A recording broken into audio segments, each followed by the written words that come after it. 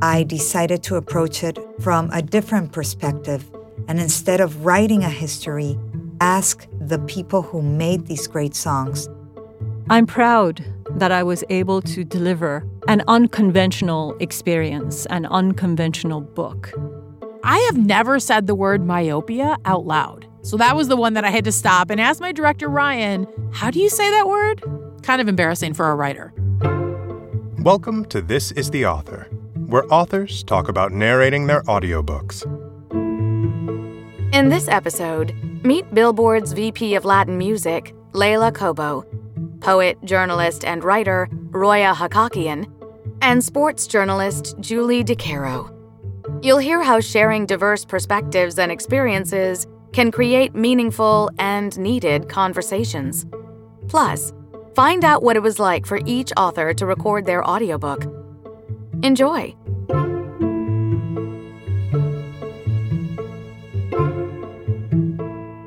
Hi, this is Leila Cobo, author of Decoding Despacito, an oral history of Latin music. I wrote my book because I live and breathe Latin music. It's my job. I work at Billboard, and I've been doing it for 20 years, and I am fascinated by the untold stories behind the hits. And when I was asked to do a book that told the history of Latin music, I decided to approach it from a different perspective, and instead of writing a history, ask the people who made these great songs to tell us how they made them. And that is what inspired the book and how this book was brought to life. If I had to describe what it was like to record my audiobook in one word, that word would be intense. And I would add a second word, which is difficult. There's a big difference between having words in your head and putting them to paper, and then reading those words out loud. So this was a challenge. This was an intense challenge, and I hope you guys love it.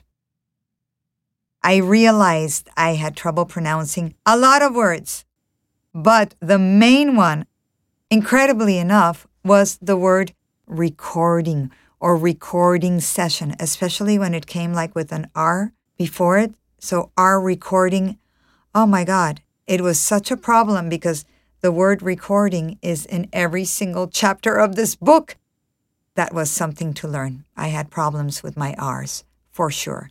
And as a Colombian whose first language is Spanish, not English, I realized there were words that I knew how to write and definitely did not know how to pronounce.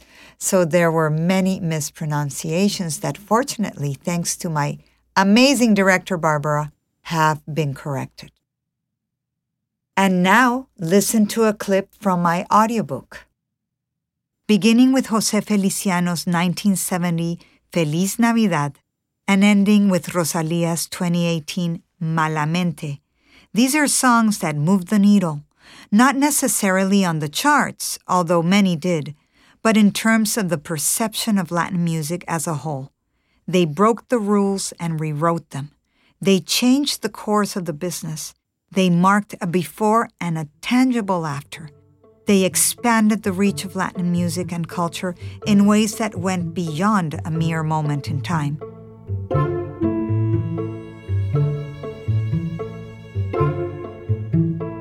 Hi, this is Roya Hakakian, author of A Beginner's Guide to America for the Immigrant and the Curious. I wrote my book because in 2016, after the presidential elections, the tide seemed to be turning against immigrants in the United States. And being a refugee and an immigrant myself, I thought that somehow I had to help this conversation. I had to bring and inject some facts to this national conversation in a way that people could see how immigrants and refugees feel about America, how they see America. And perhaps in that way, I could help lessen the amount of fear and anxiety that seemed to be circulating in the country. In the process, I realized that I may well be also helping the native-born Americans to see their own country through the perspective of somebody who's looking at it for the first time. And perhaps this way they can discover and cherish even more some of the amazing gifts that this Constitution, this democracy, this beautiful land gives to all of us. If I had to describe what it was like to record my audiobook in one word, that word would be evolution. I came on the first day. I had some idea what it would go like, but now that I've finished, I think I had no idea clearly on the first day what it was going to be like. And so I think I grew in the process and kind of found how it is that I should be reading and what it is that I should be doing. And I guess growing up through the process is the best way I can describe it. I realized that I had trouble pronouncing way too many words that I can count at the moment. One of the first words I had trouble pronouncing was raucous. I had to go back and make sure that I wasn't calling it ruckus. So we kept repeating and I kept making a mistake over and over until I think, you'll have to listen and tell me, but I think I got it right at the end. I'm proud that I was able to deliver an unconventional experience, an unconventional book.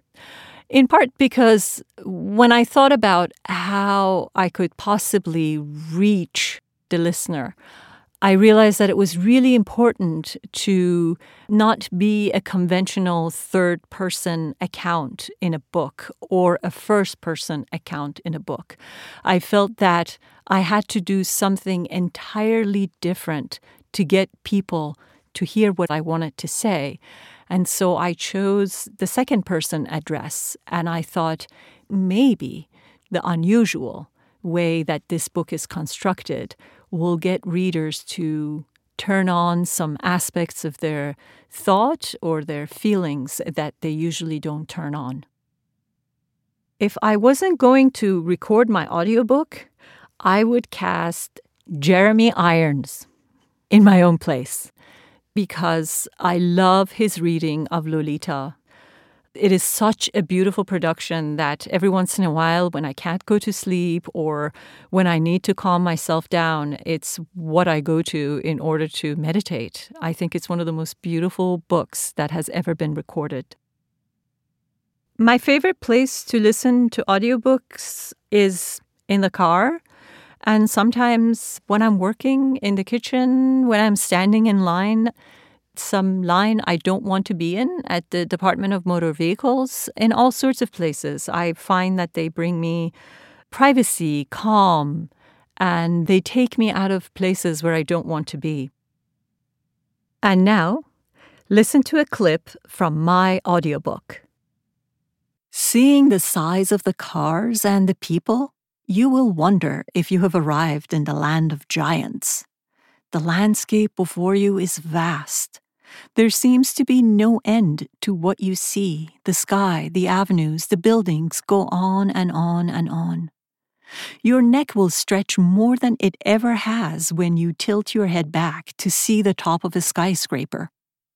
You will not hesitate to fill your lungs with the translucent air. If you come from a land where women must don the veil, you will be stunned to see veilless women walk about. You will be even more stunned to see a few veiled ones passing them by, each paying no mind to the other.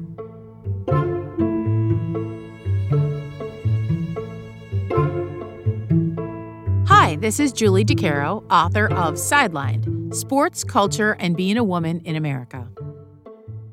I wrote this book because I think a lot of us in sports media, women in particular, but certainly a lot of people in general, have things they want to say about an industry that is not as diverse or inclusive as it should be.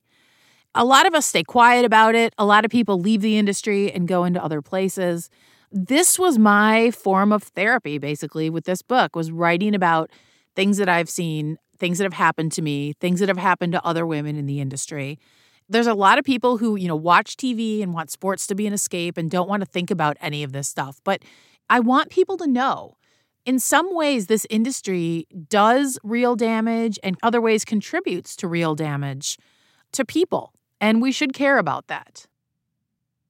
Describing recording the audiobook in one word, that word would be educational. I've listened to audiobooks for a long time. I never thought much about what went into recording them. And of course, I listen to people who are way better at this than I am. But it was really interesting. It was really fun. And I learned a lot about audio and about editing your own book. I really think that, and I've talked about this with my director, that in the process of editing your book, you should read it out loud to yourself at some point because you'll find mistakes you wouldn't find otherwise. And you definitely don't want that to happen when you're reading your book for narration for the first time.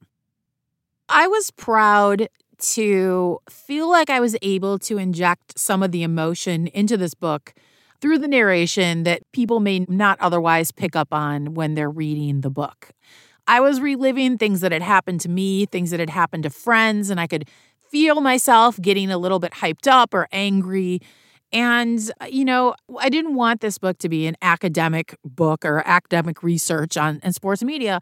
These are real people with real stories, and the things that have happened to them in many cases evoke strong emotions in people. And I've never been a person who can keep my emotion out of what I'm doing. It's always in my voice. It's always on my face. And this is the first time I think that it probably actually benefits me because I think it came through how much I care about these issues and about some of these people when I was doing the narration. The word I realized I didn't know how to pronounce was myopia. I kept saying myopia, and then I realized I have never said the word myopia out loud. I've read it a million times. I know what it means. Obviously, I knew what it meant enough to put it into my book, but I had never said that word out loud, and I don't know if I've ever heard it said out loud. Myopic is different, but myopia, I've never actually said. So that was the one that I had to stop and ask my director, Ryan, how do you say that word? Kind of embarrassing for a writer. If I wasn't going to record my audiobook, the person that I would want to narrate it is Phoebe Waller-Bridge, because I'm assuming Morgan Freeman is not available. Martin Freeman would be okay too, but I think it has to be a woman, and I would have dearly loved to have heard Phoebe Waller-Bridge narrate this book. Maybe if I get more famous, maybe like 3 or 4 books down the road. So I do listen to a ton of audiobooks. The last one I listened to was one of the Jackman and Evans books. Richard Armitage is my absolute favorite actor, favorite narrator. I listen to every book that he narrates. So it would have been one of those Jackman and Evans books, but there are these great mysteries, British procedural police stories taking place kind of in the middle of the country, sort of like a little bit out of the way, but definitely its own little ecosystem with its own crime scene and everything.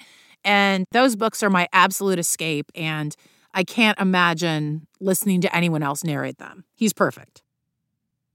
My favorite place to listen to audiobooks is when I'm in the car, especially if I have a long drive and I'm by myself. That is heaven. Starting a new book that you're really excited to listen to. I'm in the car. I've got like a couple hours ahead of me or maybe longer. Maybe I've got a 5 or 6 hour drive, and I can just turn on the heat and the seats, sort of snuggle into the seat and just listen to someone tell me a story. It is the best feeling in the world. It is my absolute favorite place to listen to audiobooks. And now listen to a clip from my audiobook. Sports radio is a bizarre industry. It sounds like the best job in the world. And I'll give you this, it beats spending the morning trying to control your client in divorce court. But it's populated by some of the meanest and most miserable people, men, I've ever met. People who love radio really, really love radio, and I really did. But there's something about the off hours, the deluge of people calling or texting in to yell at you all the time, the backbiting and competitiveness of it that makes people hard and cynical and sometimes nasty.